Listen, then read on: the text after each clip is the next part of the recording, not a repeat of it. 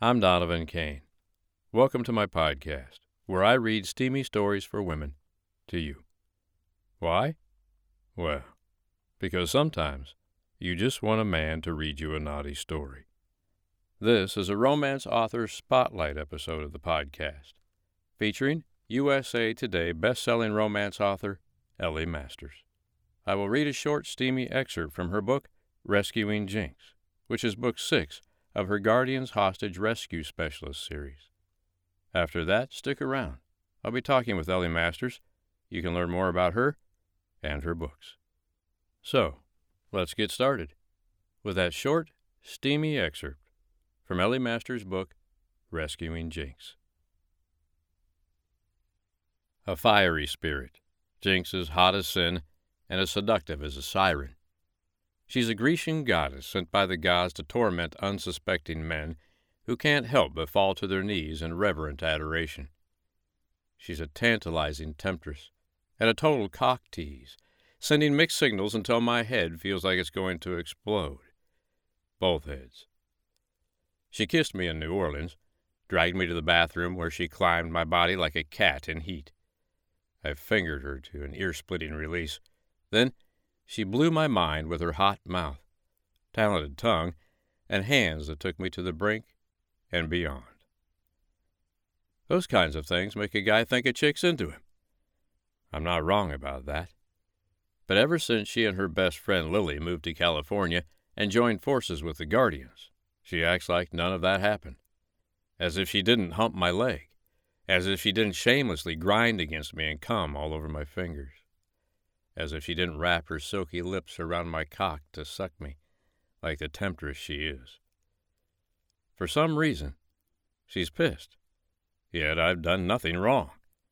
Perfect angel here, I've treated her with nothing but respect. Her explosive temper should drive me away.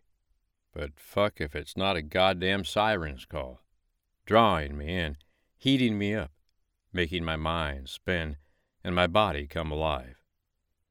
When I catch her looking at me, I'm instantly hard. Each and every time, without fail, the moment she realizes I've caught her staring, she turns away with a dismissive snort, leaving me aching. She desperately fights her attraction. I don't mind watching that battle unfold because I know something she's yet to accept. Jinx wants me, with desperate hunger. She can be angry, pissed, and annoyed, but that's a war she's doomed to lose. I have the best weapon in my arsenal, and I'll shamelessly use it in my quest to claim her as my own. I feed that volatile temper of hers until she's boiling hot, primed to explode. Then I kiss her. I did that in Knox's kitchen.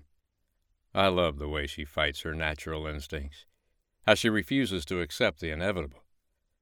Even as she twirls, flowing in that lethal Brazilian fighting dance of hers, getting in 3 hits to my 1. The girl can't help herself. She always kisses me back. Always. She rises on tiptoe, hands lifting until she cups my face. Eyes simmering, she presses her silky lips against mine. Her kiss silences my protests, steals my breath, and sends my heart into overdrive. Adrenaline spikes, racing around my body, making me take notice even as I get lost in the tenderness of the kiss. My heart skips a beat. My fingers curl around her tiny waist. I devour her intoxicating essence like a man starving for what he can't have. She ignites a firestorm that burns like the sun, turning everything to ash as it sweeps through me. Then the space between us explodes. Jinx pulls back, anger building, as if I'm responsible for the kiss. She slaps me and storms off in a huff. We tore up Knox's living room, destroying bookcases and shattering his glass table. Fixing that is going to put a major dent in my wallet, but the kiss was worth every penny. I've kissed before, but those kisses were weak, empty things. They didn't burn through me like Jinx's tantalizing teases. I'd love to end one of our fights by tossing her over my shoulder, loudly proclaiming, "You, me, bed, now." But to do that, I need to win one of our fights. So far, I'm 0 for 2. I meander back to my home, frustrated and aroused. My house is literally a stone's throw from Knox's place, although it's not as big or as nice. I've got something of a 70s bungalow perched on the side of the cliff. It has 2 bedrooms, perfect for a bachelor to call home. Once through the front door, I head outside to watch the sun go down. It's my favorite time of day. Grabbing a cold one from the fridge, I lounge in a chair and stare out over the glittering sea. It's a calm, cloudless day, which means the sunset won't be nearly as spectacular. Not that I mind. A light breeze blows off the ocean, ruffling my hair. Down below, the slow, steady rhythm of waves hitting the beach syncs with the beating of my heart. Not one to meditate. I've been told there's power in such a thing. My eyes drift closed as I hone in on the sounds around me. Seabirds call overhead, screeching to one another as they hunt their next meal. Light gusts ruffle the sparse foliage clinging to the cliff wall beneath me. The wind chimes on my deck tinkle, adding randomness to the world around me. The surf below rolls relentlessly onward, churning the rocky coast into grains of sand, one powerful surge at a time.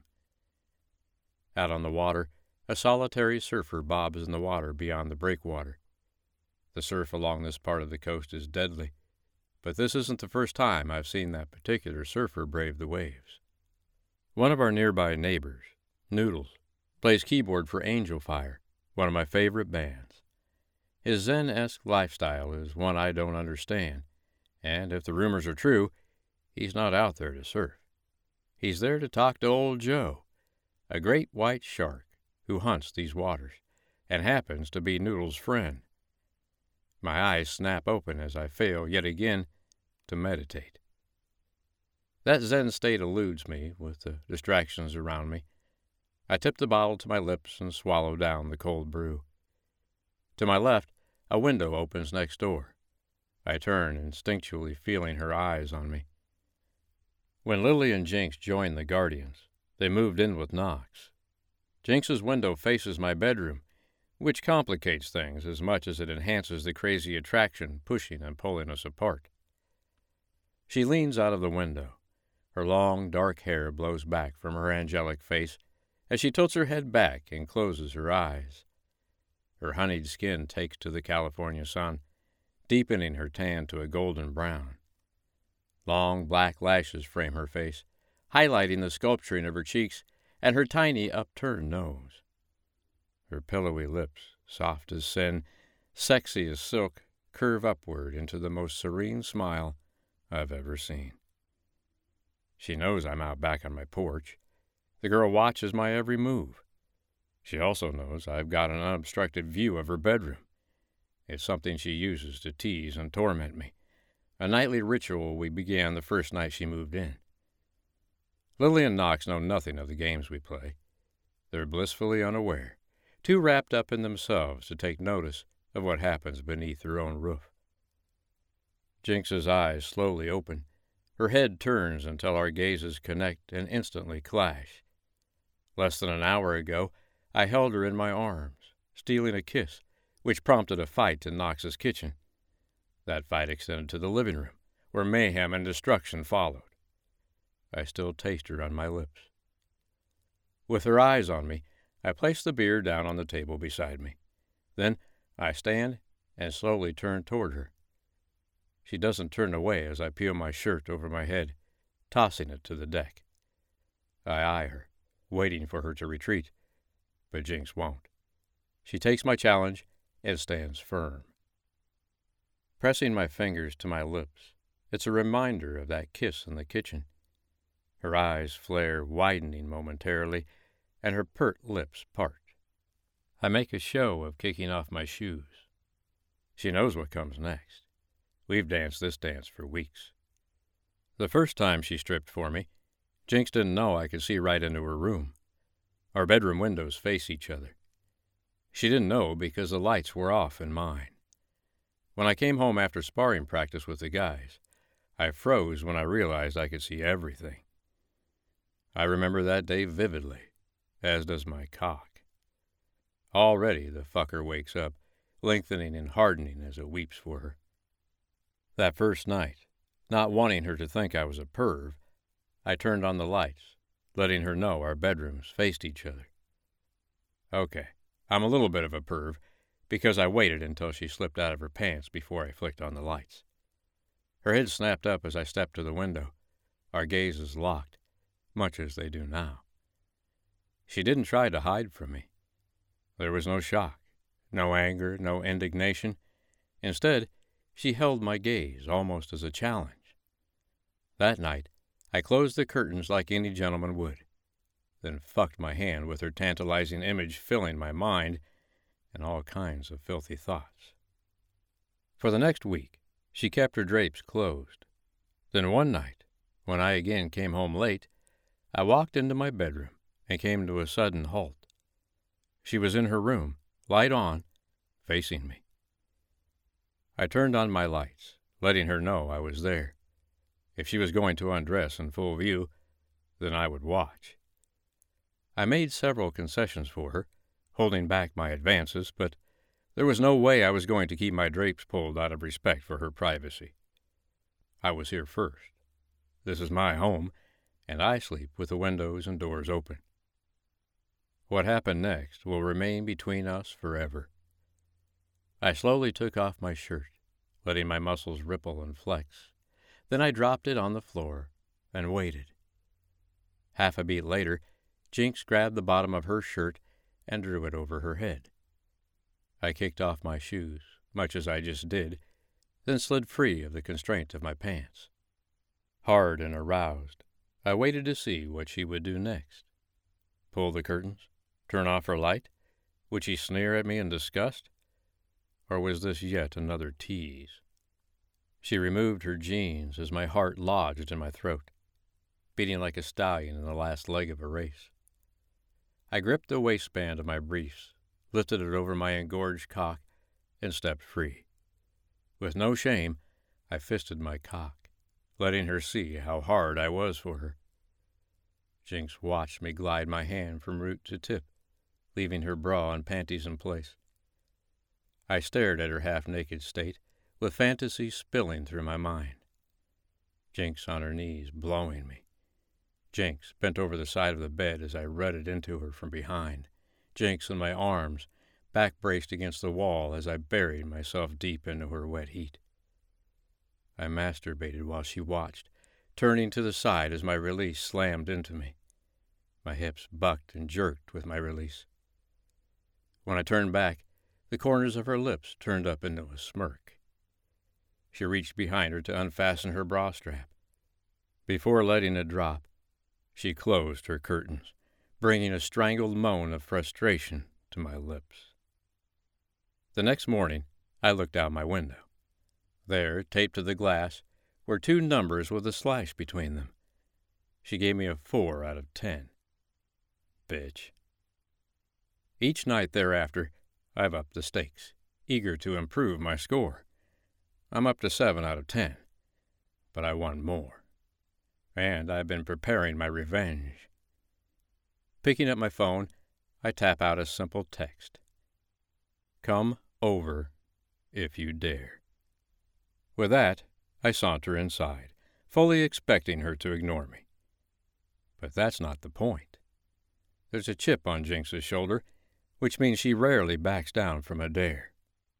It'll be fun to see which way she jumps. And there you go. That was a short, steamy excerpt from Ellie Masters' book, Rescuing Jinx. That is book number 6 in her Guardian Hostage Rescue Specialist series. And I just happen to have Ellie Masters with me here today. How are you, Ellie? I'm doing great. Thank you. I love that excerpt. I loved reading it. So before we get into some background about yourself, tell us a little bit about the book we just heard the excerpt from. So that is the 6th book in my Guardian Hostage Rescue Specialist series. And I love that book in particular because it's a little bit different than the other ones. There's a common theme of, the women needing to be rescued. But in this book, we have Jinx, who's a expert cryptologist, and they are kind of tasked with breaking a code so that they can go save some other some other women that are being held. So we really get to see sort of that professional side of the women in the Guardian hostage rescue system. So they don't all need rescuing, but they all have their own little stories to tell. And so she and Wolf definitely clash at the beginning, and they have a lot of arguments and a lot of hot sex as it goes through. Yeah. Well, I loved reading the excerpt when I was recording it. It's got obviously humor in it and a lot of steam as well, and it's just a wonderful excerpt to read. And you have to check out the rest of the book if you've heard the excerpt, obviously. Yes. Tell us a little bit about the Guardian Hostage Rescue Specialist series altogether. Yeah. So this series kind of came out of a book that I wrote in a rock store romance series, and that was called Heart's Insanity. And Forrest Summers was just a side character. And throughout that series, he became kind of like a fan favorite. He was a little kid, grew up in the foster care system, had really bad things happen to him, and he grew up into a towering Viking Norse god kind of a character. So that's how readers are kind of introduced to him as an adult without Ah, any of the background.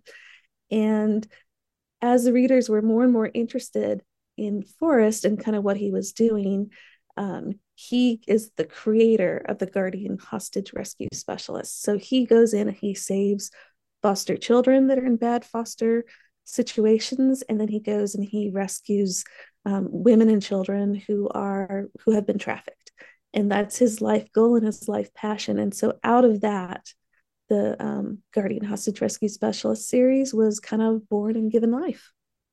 well, it sounds like a very exciting series, and six books in the series. Is that correct? There are 6 books in that series, and then there's um, one that's kind of like a prequel, and that's Rescuing Melissa. I see. And they are all standalone books, so you can listen to or read these on their own. Uh, but it's better to get the feel of the whole series, the excitement of the whole thing, correct? Yeah, yeah, definitely. Each book has a individual couple, so you get their beginning, their middle, their end, and all the trials that they have in the beginning. But over the entire series, there is a big bad guy that they're taking down kind of piece by piece. And you see that piece in Rescuing Jinx with Jinx and Wolf. They're trying to crack the cipher. So the cipher was discovered in a previous book. So from the beginning to the end of the series, there's like a second story that's kind of overarching, but each individual book can be read as a standalone. And I do make an effort to give readers enough of what they might need to know so that they never feel lost. Very good. It sounds like a very exciting series, and I can't wait to read the rest of them. You tell us a little bit about yourself. Now, we've never met, and I've just read off the internet and things that I've been sent. Tell us a little bit about yourself. It just sounds like quite the life you've had. um, I'm one of those writers who never wanted to be a writer. And I definitely growing up, I was a math and science girl. I was the perfect STEM student, perfect grades and all of that. And I wanted to be an astronaut when I grew up. And so I went into applied engineering and physics with the dream to become a physicist and an astronaut, which I did not become an astronaut, but I do have 2 hours of zero gravity time under my belt through NASA's Vomit Comet, where we did Wow. research. Um, didn't have a lot of money growing up, so I had the military pay for my undergraduate degree, and I did spend 4 years doing ballistic missile research. So I can actually say I was a rocket scientist at one point in my life. Oh my. Yeah, so that's kind of a fun thing. But I had a crisis of faith because I was doing work that really was how to destroy the world, literally. And Uh-huh. I was like, I don't really want to do that. So I switched from physics and missiles to medicine. And now I take care of the tiniest and most vulnerable humans. And I love my job. I'm a neonatologist. I take care of babies in intensive care. And that is oh, probably the best part of my life. Part of that I did all of that in the military, which is how we get back around to how the writing thing came about. And I went to Okinawa in Japan, and at the time that we were there, they didn't have very good internet. They didn't have very good TV. So my family, my two sons and husband, we basically stopped watching TV, which leaves a lot of time to do other things. And I just Right. kind of started writing. And I did that after my then oldest son had a sixth grade writing assignment, and his teacher said, write one paragraph about a woman wearing a red dress looking over out into a landscape. And he came home and he said, that's impossible. How can you do that? I mean, she's got a red dress and she's looking out over, you know, the expanse. And so I sat with him to work on this one paragraph, 5 sentences. And I was like, is it windy?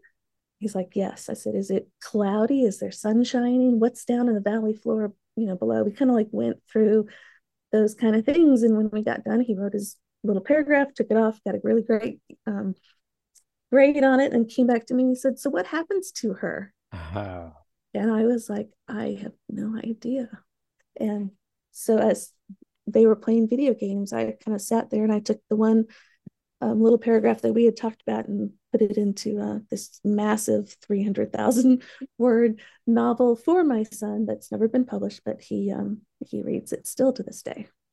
That's amazing. That Yeah, is absolutely amazing. And he reads it to this day, and you haven't published that particular book, huh? no, well, that was my very first book, so it's full of all of the writer mistakes that are on it. The really cool thing is that my son is now in our newest military. He enlisted a year ago in the Space Force, and Really? he is dealing with some of the technology that I developed when I was a rocket scientist. And That's just amazing. yeah, it's really kind of cool. He came home for a surprise visit and found an old copy of that book. It's called Caledonia, and he brought it down to me. He's like, "Look what I found. I'm taking it back to the dorm." And I was just like, "Wow."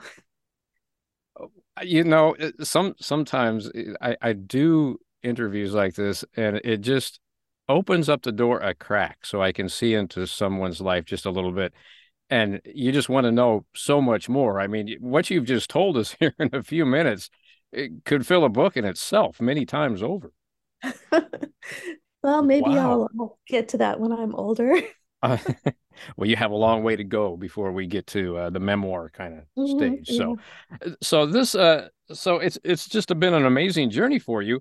And when did you write and publish your first book?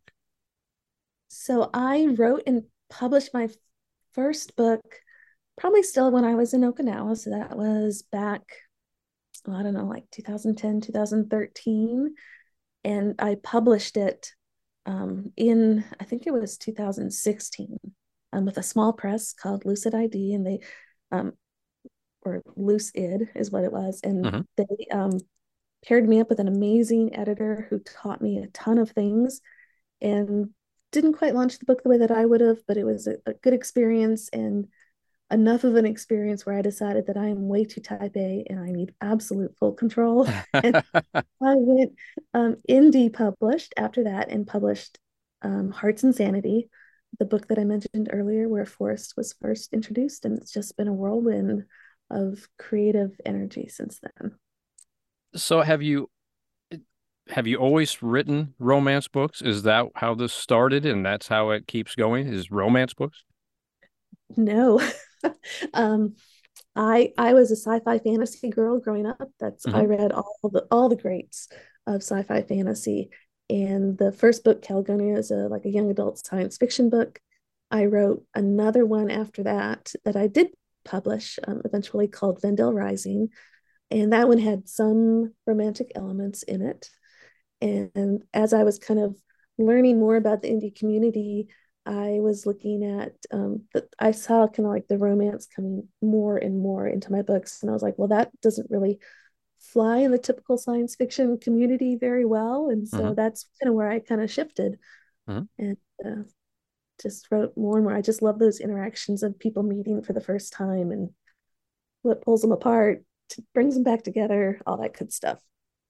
Well, you're very good at it, and I'm sure you will continue. How many romance books have you written so far, Ellie? I have lost count. But I've written quite a few. It's between 30 and 40. And I say that a lost count because I originally published in darker themed stories, and I've since kind of moved those out of my Ellie Masters catalog. They're still Uh-huh. published under my husband's pen name, which is Jet Masters. So they're still out there. I just don't do anything with them anymore. And I just wanted to reach a wider group of people, broader appeal. And as I was kind of working through my Hearts and my Angel Fire series, and that's the rock romance series, they became a little bit more suspenseful, and so I kind of moved into that trajectory. Hmm. Tell us, I always ask this as well. How do you write your books? I mean, we get so many questions about that. Uh, uh, Prospective authors and things that want to get started, but they don't have any idea. How does the process work with you?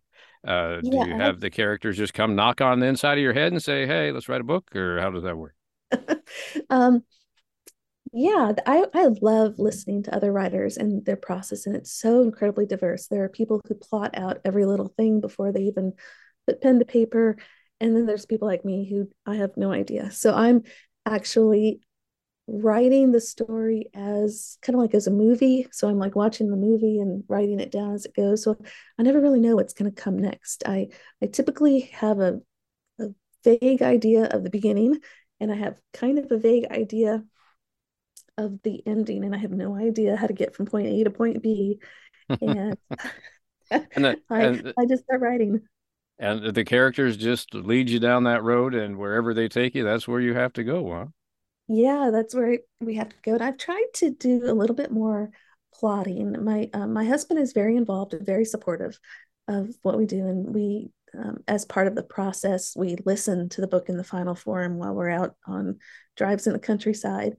Hmm. And so he'll ask me about a book, and we'll kind of talk it out, and I'll try to keep some of those plot points. But every single time, if I have an outline by the 20-30% time, the characters they've gone hard left. I'm trying to go hard right. And I try to push them to the right, and they're like, nope, we're taking this path. You'd follow us. We're not following you. And that's one of the most amazing things I hear from the authors is that the characters they're going to do what they want to do, and the more you fight them, the more they want to go somewhere else, and finally you just go with the flow, so to speak, and that's how the book gets written. Yeah, absolutely. I've thrown my hands up many times. I'm like, fine, you guys win. I can't wrangle you to do anything. It's amazing to me, and again, it's amazing to me how like you said how different the process is for everybody, but there's always similarities in there, and I always seem to hear the thing that the characters they're the ones writing the story, they're the ones that are making the turns, and you're just trying to put down where they go. Yeah, exactly. And I think it's interesting because the two different extremes of writers who, you know, fly by the seat of their pants and those that work, heavily with an outline, we don't always really understand how that can work, but we do kind of have those commonalities of, random things that kind of you didn't really expect. And those are often the little nuggets that can create a world. For me, that was Forrest Summers. I mean, that character, he was just a throwaway character. He was just serving he was like a signpost and not much more than that. And now he's become the anchor of an entire world of books. Well, see, maybe he knew that, and he said, "Oh, I don't think so." No, no, He no. probably did. He probably like, stop writing that and let me do my thing. I have Right. imaginary people to save. That's amazing to me. And you have so many different books. Tell us a little bit about your other series and your other books that you would like people to know about here. Sure.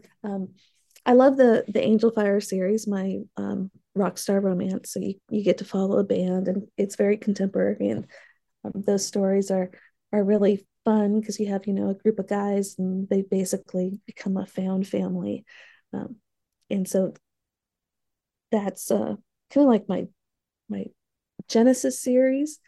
I Hmm. did write another series called The One I Want, and that one I didn't co-write it, but it was co-conceived and kind of created with my husband.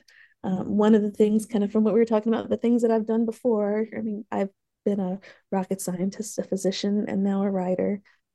I wanted to write books with strong, accomplished women who were working in kind of predominantly male um, dominated career fields, but who are kicking ass. Mm-hmm. And I want women to read those kind of books and talk to their daughters about those kind of books, so that their daughters know that they can do whatever they want to do. And it's okay to, sometimes lean on, lean on the guy. Like you don't always have to be strong. And if you need somebody else to help you out of a situation, you're not weak. And so I really want to get that message out. So that's the One I Want series. And it's all about love at first sight. And it's love at first sight because my husband and I fell in love at first sight. And we met and married in 4 months, and we're still together after 30 years. Well, So, there's another amazing story. You just keep whipping out these amazing stories that we want to know more about. yeah, 30 years. And so, love at first sight, married in 4 months, and still together after 30 years happily, huh? yeah. The very first year of our marriage was the worst part because I was like, boy, I think I made a horrible mistake and I can't go back. But we made it through the first year. Well, that's good. I assume he's going to be listening to this interview, but he probably already knows this, huh? Yes. Oh, yeah, Okay. he definitely does this. So he's not going to go, what? Yeah, he's like, what are you doing? Um, Hopefully my parents aren't listening to this because to this day, they don't know that we eloped. We actually got married.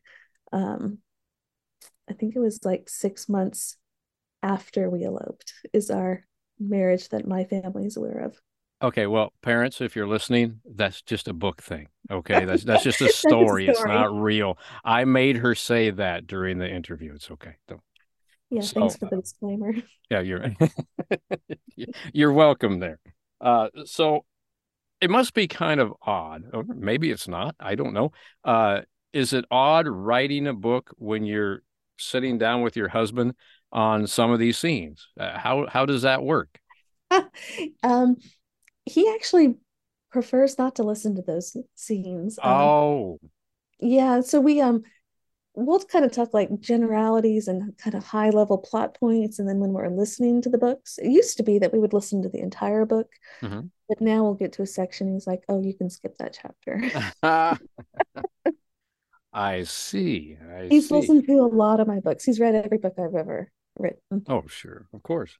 Of course. But he does skip some of those scenes, huh? Some of those scenes, yeah, they can be inspirational though. So that's always a good thing. Oh, now there's something I have to ask about. How am I going to let that go by? You just, again, just one thing after another. You're not, no, you have to answer that one. Okay. So Ellie Masters, best-selling author, says some of these scenes can be pretty inspirational. What does that mean exactly, Ellie? um, I think that every relationship has ebbs and flows, and sometimes you can rekindle sparks and experiment trying different things. I'll just leave it at that. That's a very good answer. That's Yeah. an extremely good answer. Yes. So, some of the other authors that are married, I asked them this as well. Does your husband ever look at you during writing one of these, or after you wrote one of these scenes, and just go, "What the hell, Ellie?" um, he has wondered about me a couple of times. Um, the Guardian's hostage rescue specialist is gritty and dark, and I do go Mhm. down. I explore some dark things of kidnapping and abduction. I don't do um, any overt rape scenes, but there's certainly a lot of references Mhm. throughout the book. And there's one part that is a part of the operation they're trying to bring down, which is what Jinx and Wolf in Rescuing Jinx are working on, is a snuff operation. And Mm. I wrote that scene, and he read it, and he was like, "What the hell is that? There's no way you can publish that. You need to fix it." So he did exactly do what I asked. He says, "What the hell, Ellie?" Didn't he? He did. He's like, "You have got to bring that way back." And then he looked at me every now and then. He's like, "Where did you even get that from?" And I'm like, "I don't know. I'm sorry." Yeah, see that's the thing because it came nowhere from it came from nowhere but your mind, Ellie. Yes, I know. What's that say about me? And then you have to explain that Yes, or not. I would go with the not. with the knot. Well, Yeah. yeah, one I think one of the best ways to get out of something like that is just to go, hmm. So Mm. yeah, just feel free to use that whenever you want to. Hmm. Donovan Kane told me to just say, hmm. Yeah. And in this series, it's is it a 7 or a 6 book series? So it's a 6 book series. It starts with Rescuing Zoe, and I switched it to that. But the first book is called Rescuing Melissa, and it used to be called The Princess Murders. And it's basically combining romance with Silence of the Lambs. So it's creepy. Like the Now bad guys are who would have creepy. thought you could have done that? I did. That's an accomplishment. I'm sorry, I didn't mean to interrupt you, but I had to, Yeah. yeah, I had to comment on that. So tell us how was that done? So and this is one thing where it's cool where real life comes in after the fact. That story is about um there's a serial killer and he kills women, but he dresses them up as Disney princesses, and he's in jail and can get ready to be executed. And his wife is the main love interest, and she's now divorced from him. But he has a copycat who is the bad guy in the story. Hmm. And so it kind of goes through, and the copycat does the same thing, but he's better than the princess murderer because he keeps his women alive, but he keeps them in cages down in the basement. Ah. And he wants Melissa because she's the queen, because she used to be married to his idol. So that whole part, I was thinking about this scene in Silence of the Lamb when the woman's down in the well, and and that just came into the book. And my husband's like, that's not possible. This guy like dug out his basement and had these women down in the basement. And I think years later, a couple of years ago, we were touring this house, and this house had this weird basement that was hidden behind the main structure of the house. And we were kind of walking down it, going, and he's like, "This is your book. We need to get out of here. We're leaving now. We're leaving now." Mm. Wow. Well, you have led quite an amazing life, and I would love to know more about everything we've talked about, but of course we only have so much time. Listen, if you're out there listening to this interview, and why would you not be? Mhm. If you listen to that excerpt and you like the book, tell them where to go to learn more about you. Obviously, elliemasters.com is one place. Yes. elliemasters.com is going to be my website, so that'd be kind of like the main hub. Mhm. Most of my books are on Amazon, and most of them are in Kindle Unlimited. So if you are a Kindle Unlimited subscriber, you can read all of them for free. And there's definitely enough there to keep you busy. Otherwise, you can just buy direct on Amazon. I do have paperbacks, and if you want one of my paperbacks, but if price point is an issue, you can always go to your local library and you can ask them to get the book, and you can read it that way. And then I do have them on audio, obvious, as well. Very good. Well, it's just been a pleasure having you on here and talking to you, and it's just been so interesting. And I wish we could talk all day on some of these subjects, and maybe I'll have the ability to have you back on here someday. Well, that's awesome. Well, I really appreciate it, and I absolutely love the way that you narrate books. You really bring them to life, and you really kind of forget that you're listening, and you're just kind of like immersed. Oh, So well, thank you very that you much. do a wonderful job. And it's thank you for letting me narrate the excerpt. And I think it's definitely a team thing here because if I don't have something good to read, it doesn't matter how I read it. It's not it's not going to come out very interesting at all.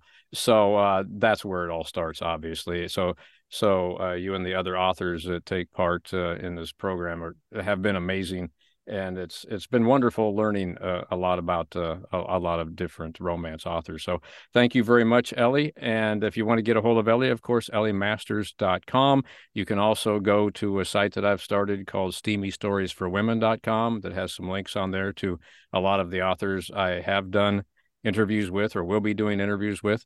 Uh, I would like to ask one more question before I let you go. Yes. There's an author sitting there somewhere right now, or someone that wants to be an author, and they want to get started. They have no idea. Tell them very, very briefly how to go about doing that and why they should. I would tell them to write a chapter or two, and then I would go to a critique group. That's kind of where I started. So critiquecircle.com is an amazing place. There are people who do not know you because your mother, your husband, your siblings are going to love everything that you write, even if it's crap.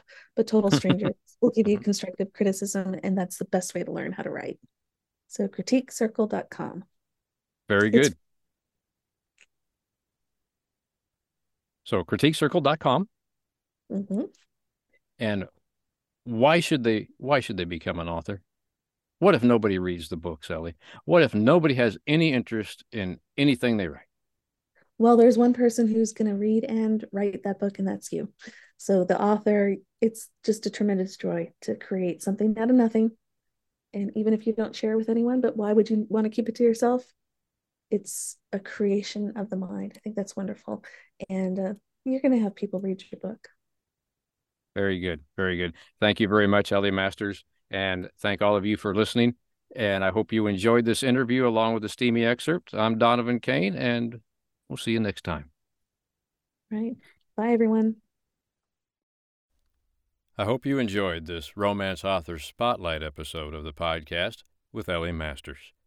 If you'd like to learn more about Ellie Masters, please visit her at elliemasters.com, or you can visit myself, Ellie Masters, and several other best-selling authors at steamystoriesforwomen.com. I'm Donovan Kane. Thanks for listening, and for now, goodbye.